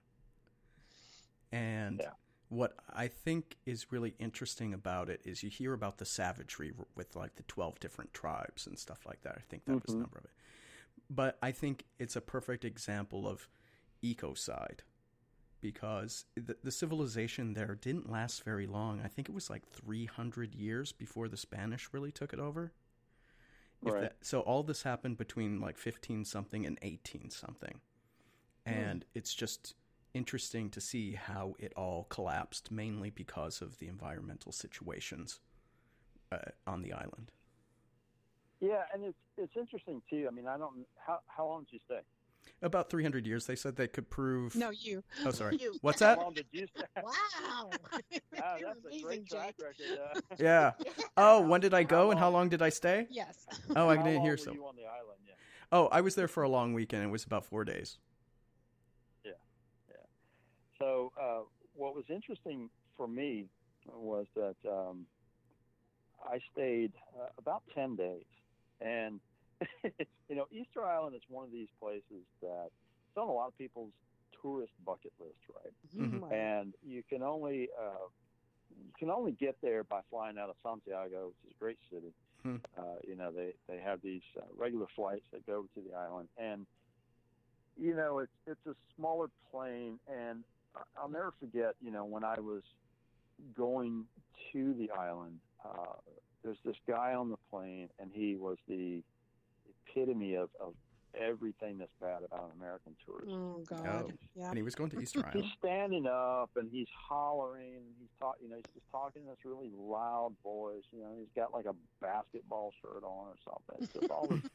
I'm thinking, oh my gosh, get on the island and get away from this guy. Well, not really. Oh, no. Because, the community there is only so big, and there's all these, there's only so many restaurants, and I'm sitting in this restaurant, and this, here comes this guy. You can hear him coming a block away. Oh God! He rolls up and he invites himself to sit down with this couple that was sitting close to me, and he immediately pulls out his phone and he's talking about where he's been, and here's this, here's that, and here you can look at my 600 pictures I just took, and, oh God, and he's hollering over at me. You need to move over here, all the Americans over here. And I just looked at him and I said, I'm not from America, I'm from Texas. And he looked very puzzled and didn't know how to deal with that, and he proceeded to complain about getting the basketball game on a television. Oh, now, my God. Other than just telling a funny story, the reason I bring this up is because there's this thing that happens on Easter Island, and it's that these planes come over and they drop these people like this guy and other normal tourists off for the weekend. And these people get there and they go through this mad rush to see the keys. I got to see this. I got to take a picture of this and that and this. They're there for a couple of days and they leave. So after being there, after this wave of people left, the people working in the restaurants and the various places where I get coffee or food or whatever, they're kind of looking at me like, basically like, what are you doing? Why are you still here? You some of the other crop of tourists, shouldn't you have left? And I don't travel like a typical tourist. So the whole point was I really for the first day or two really just kind of stayed in the village and just kind of got my bearings and talked to people and kept doing that the whole time I was there. So then after people realized, oh, this guy's acting a bit different. He's not worried about seeing the basketball game or doing this or doing that. Then they start to open up a little bit more, and you start to connect somewhat with the locals, and they start to question, well, what exactly, why are you staying here so long? There's not that much to see, what is it you're doing? And then you start to hear these other interesting things, so there are a lot of UFO sightings that occur out around Easter Island. Now that's understandable once you go there and see how clear the skies are and how remote it is. I mean, you're in the middle of the freaking ocean, in a very different way than even, like Hawaii or something. Yeah. I mean, so I was going to say it's a 6-hour flight from Santiago, and then to get to the next island would be like Tahiti, and that's a 5-hour flight. Wow. That's right, yeah. Okay. I had no idea. Yeah. But when I went, it was 2010, I think. We rented bicycles and just pedaled everywhere. So it was cool to see everything. Yeah, and it's a beautiful island. And, there's something about the Moai that is sort of, it's a quality that's really indescribable. You just kind of have to experience. And you're either going to look at it and say, oh, okay, it's a big stone head or something, or you're going to look at it and you're really going to sort of experience it and say, wow, what is this? I'm convinced that we don't have anywhere near all the answers as to what was really going on within that society and within that time period that those were created.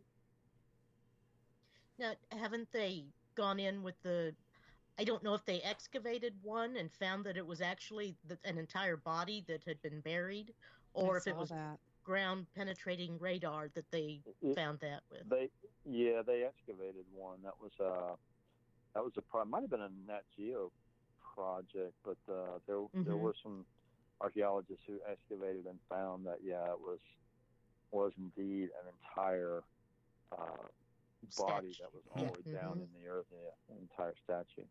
Yeah. I wonder if they found anything else, like any answers or any clues or anything like that. That would be something to look into. Just more questions, I think. Yeah. Exactly. Questions.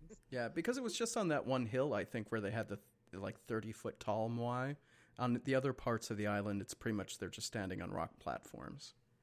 Oh, okay. Yeah, because they carved them out and they put them up on these bases. So sometimes if you look at the pictures, you'll see, some of them are standing in a line, where there's a stone bases built and they're lined up and so forth. Mm-hmm. Wow, this is fascinating. Mm-hmm. Completely. But I'm going to switch gears and talk about haunted stuff and ghosts. The ghosts. I was about to.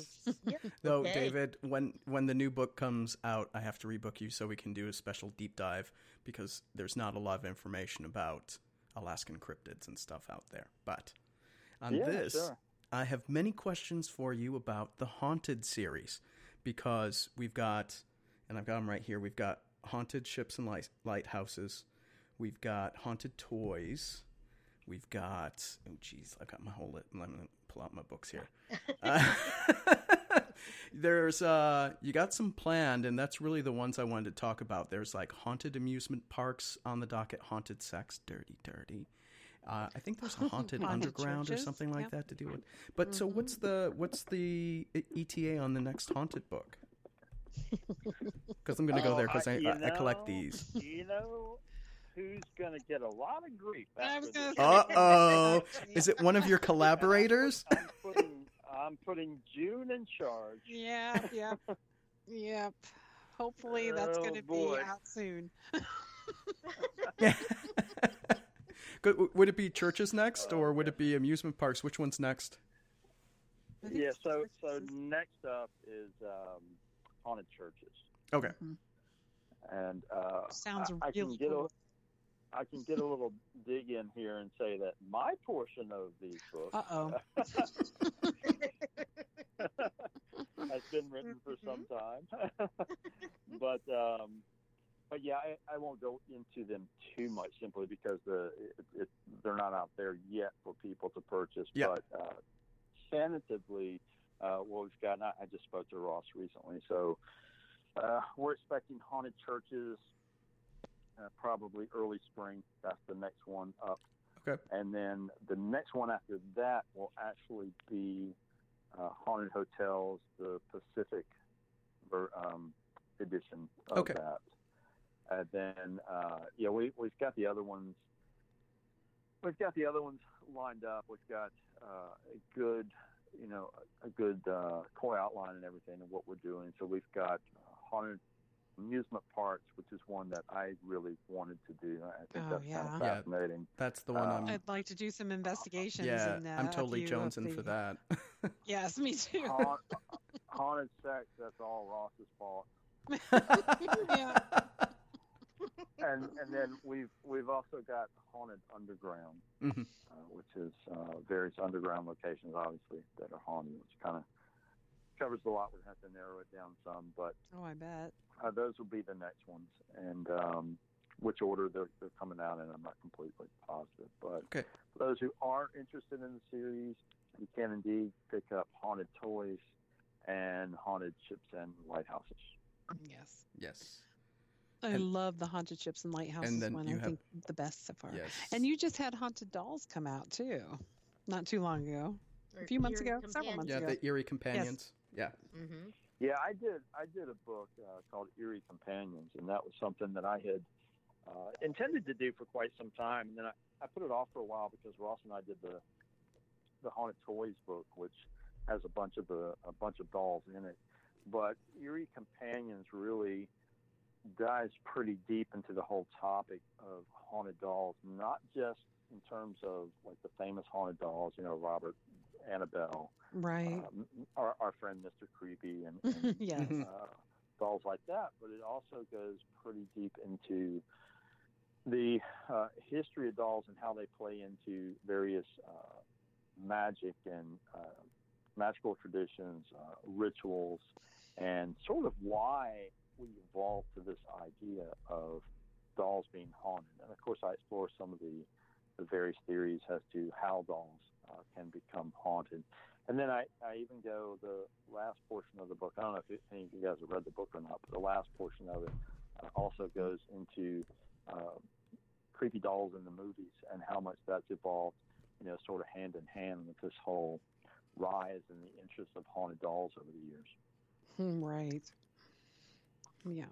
Mm-hmm. Big interest in haunted dolls. Yeah. I mean, I love a haunted object. That's one of my bags. I love.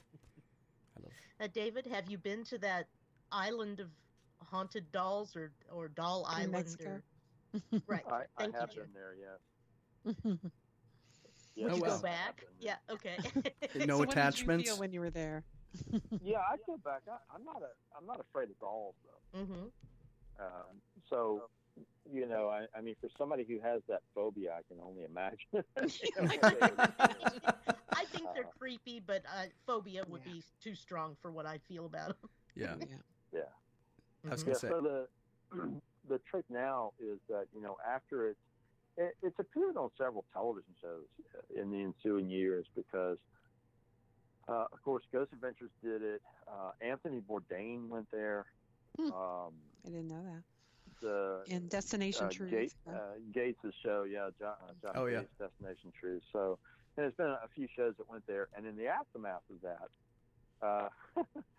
some of the locals got wise to the idea that they could make a buck off of taking people to the island of the dolls, even though they didn't want to go to the island of the dolls themselves. So there are at least a couple of phony islands of the dolls out there. No. Wow.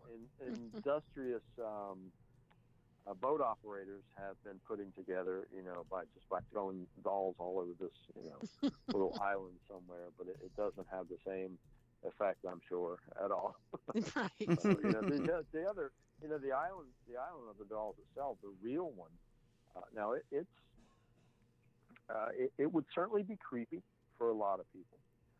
It is, at the very least, it is an incredibly surreal experience, because there are all these dolls that, this dates back pretty far, because the gentleman who sort of started the tradition, his name was Don Julian Santana, and this was around 1950 that this guy went to that island. Now this is a normal sort of, probably middle class Mexican man with a wife and kids, and at some point, he just up and leaves. No one knows why.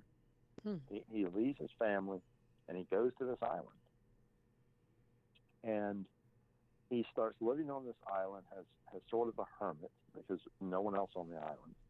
And he goes into the local town. He has to take a boat, obviously. The island is deep in the canal systems of Mexico City. And he would show up in town with fruits and things that he'd grown on his island or whatever, to trade and to barter for other things he needed. And he started taking dolls as part of what he was trading for. Obviously, people thought, well, this is a little bit odd, but we're not going to have questions. Hey, whatever floats his boat. Yeah. Probably better not to know. And he started collecting dolls, and then it got so strange, because it got to the point where he would be seen digging through the refuse and taking doll pieces that have been discarded. Here's a head, here's just an arm, all these different pieces, anything like that he would take. And the story that grew up around this was that a little girl had drowned in the shallows of this island, and her spirit was on the island and sort of taunted him. And the only way he could keep her appeased was by giving her offerings, the primary thing being dolls. So if you can imagine, from roughly the 1950s, this guy starts putting dolls everywhere on this island. Wow. He's putting them in the trees. He's wiring them up to things. There's this ramshackle building on the island that he's covered in dolls inside and out. They're propped up on the ground against trees. So what you get when you go there is this very surreal landscape that you're walking through, where, here's a tree that's grown around. Obviously, there was a doll there. Now all you see is, an eye and part of the face. Oh my God! Roots, Oh my! Oh, here's a broken doll that's hanging upside down in a tree. Oh, look, there's a big spider living in it that just came out to say hi. This is what you get when you walk across, when you walk over this island. There are all these bizarre sights to see because of how this is. It's sort of, it's almost like a living piece of art or something, I guess, in a way. Obviously, a very bent, kind of strange take on it, but this is what he's created. And, it's, you just can't make this stuff up. No. The weird thing, of course, is that at some point, I don't remember the year off the top of my head, but the long and short is that Don Julian lived there for a long time, and eventually the townspeople realized, hey, we haven't seen the crazy doll guy coming to town lately. Maybe you want to go check on him. And they did. They found him laying face down in the water in the same location where the girl purportedly drowned. Oh, wow. Mm-hmm. So some people think that he haunts the island, that he remained there. The legend is that if you go to the island, that you need to take a toy, preferably a doll, and some candy and some candles, and put it out as an offering when you go to the island to help appease those spirits or whatever. So again, it's a fascinating place, and you talk about obviously not mystical in the sense we talked about with Easter Island, but that is certainly one of the memorable places. I'm sure. Mm-hmm. Wow. And how do you know if you're getting to the right island? It'd probably be good to speak Spanish. Yeah, just to communicate a little better. Well, the problem is, there's a lot of these. Ironically, I've been on a lot of weird islands around the world, and what's kind of consistent is very frequently the locals want nothing to do with the island. They'll look at you like, you want to go to what? Why? And, why? So back when I went there, of course, there was only one, and the guys are all shaking their heads, and like, no. And has this typical, they took me just close enough that I could, jump out in knee-deep water or whatever and wade up the rest of the way and get there. But just hope they pick you up the next day. Then after a little while.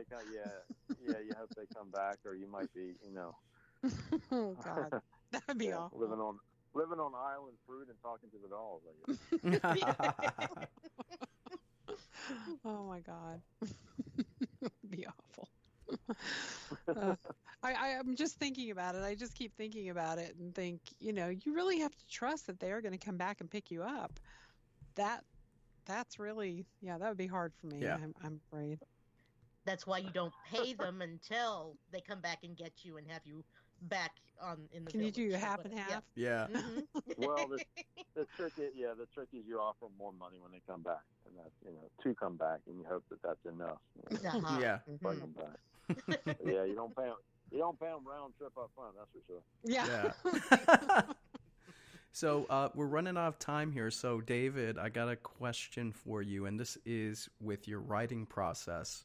And how do you go about vetting your ideas for your books? And then the other thing is, how do you choose your collaborators? Oh, wow. I haven't collaborated with too many people that are in print at this point. Ross and I just kind of hit it off when I went up and did a tour in Seattle. And well, your writing styles are really close too, and it's not jarring at all when you read your stories and read his stories. Mm-hmm. Sometimes I have to wonder which one of you did this story, and right. Which is really good. It's just like you gels really well. Yeah. As you see, I mean, most of the stuff that I produce, most of the stuff comes out is solo of mine, and as far as the process, I really kind of found my mojo, I think, this past year, because I can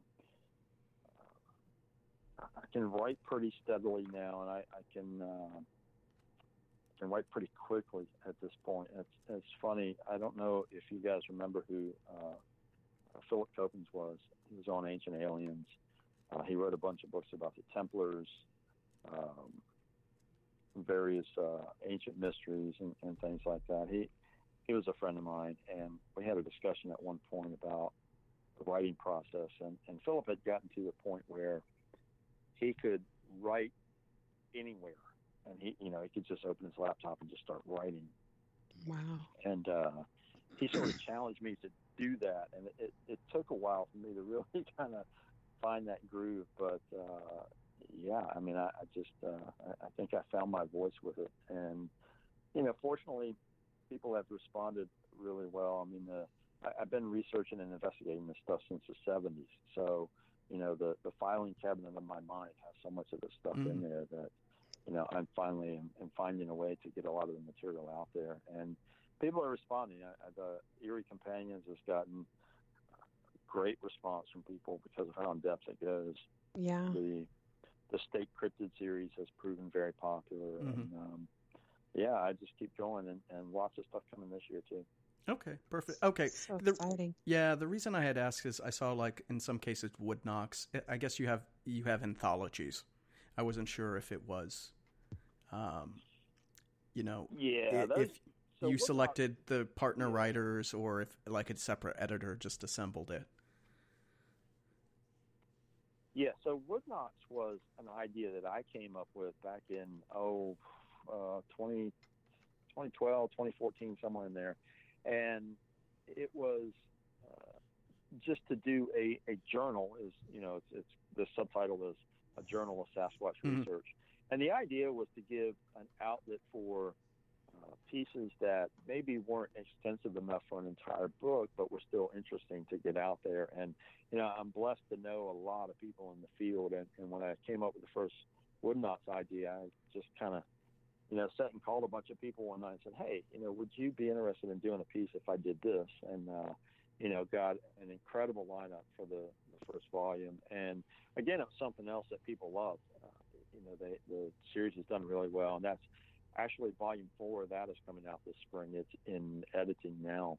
Okay. With a bunch of different contributors. And, it's not really so much co-authored. You can pick one of those up and you're going to get, 7 or 8 different styles of writing, right? Because it's that journal format. It kind of works in that way. Okay. And you said that will come out in the spring, so we're thinking April, May. Yes, for okay. wood knots. Yeah. Okay. Hopefully March is what I'm targeting actually for that one. Oh, okay. Because it's been finished a little bit, but we've just had the holidays kind of slowed things down, and the Alaskan book was in line before that, which is ETA about January 15th. You said. Yeah, around that time.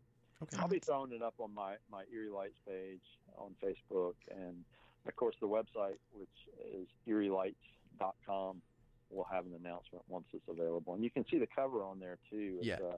Is that an incredible otter man? Cover by Sam Sharon. That is a Kushtaka. Kushtaka. It is a land otter man, which is one of the weirdest cryptids in all. That sounds awesome. Really awesome. So we've dropped links to eerielights.com and to your Amazon authors page, so everyone can buy there directly as well. Awesome. I appreciate that. Yeah, I think the last book that you had published was, and we did get a chance to talk about it, unless we can go over a little bit, Wendy, but we didn't talk. I think the last book you had was Paranormal Files West Virginia was the last one published. Oh yeah. Mm-hmm. Yes, that's another anthology too, and that there's a whole story with how that came about, but I won't go into that. But the book is specifically on hauntings in West Virginia, and there are 3 sections in that book. I did about a third of the book, maybe just over, specifically on Harper's Ferry. Okay. Which is a very fascinating town that I spent a lot of time investigating back in the 90s. I would really like to go there. And at various periods. Yeah. And then Ross did a whole section on haunted colleges in West Virginia. And then we had Dave Spinks, who did a section on Greenbrier County, just hauntings in the county. And that book's kind of there's a very special thing about that book. When it was originally conceived, I talked about it with a very dear friend of mine who was going to write a big section of the book, and that's Rosemary Ellen Guiling. Yeah. Rosemary and I were very close and known each other a lot of years, and she had to bail out of doing it because she got so sick. And oh darn! That was really kind of that was pretty gut wrenching. And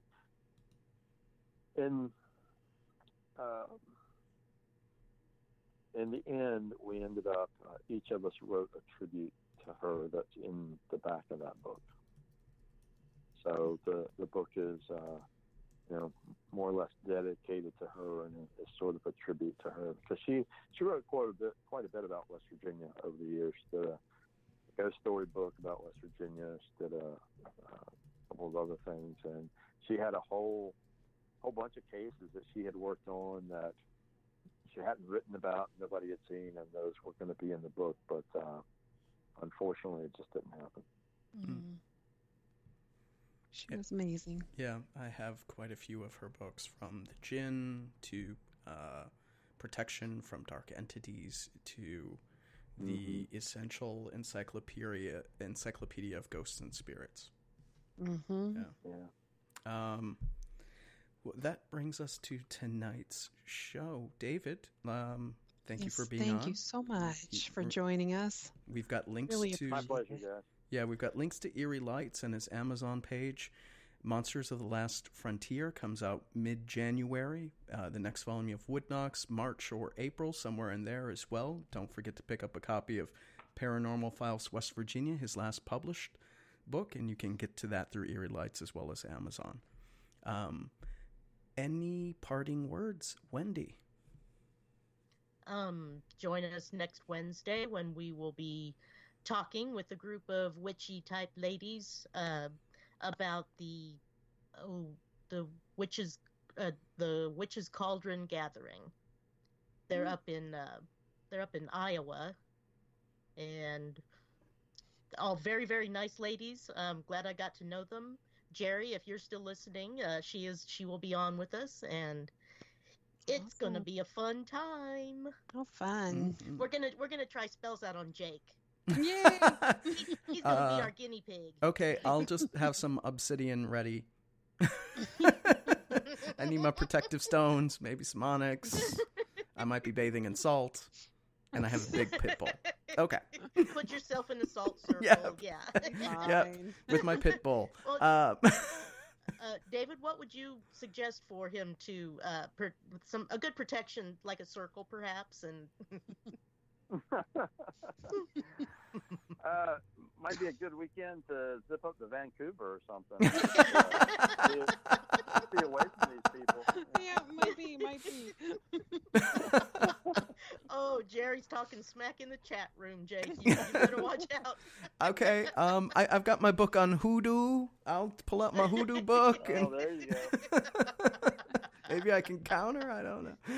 June, do you have any parting words that doesn't involve me being skewered by black magic? You take the fun of everything, Jake. No, dude, I'm totally down for it and stuff. It's just I'm not sure how I'm going to record this.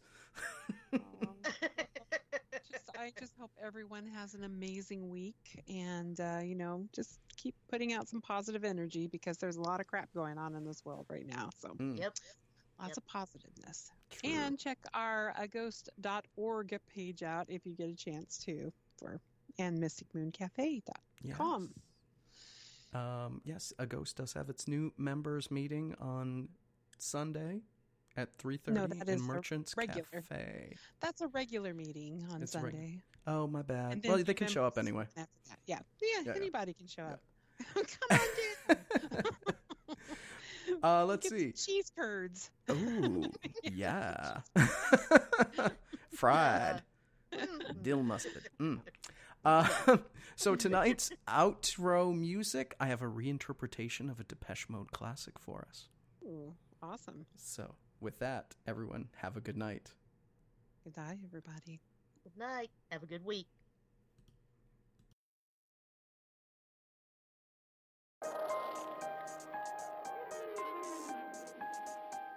Words like violence break the silence, come crashing into my little world. Painful to me, pierce right through me. Can't you understand? Oh, my little girl. All I ever wanted, all I ever needed is here in my arms. Words are very unnecessary. They can only do harm.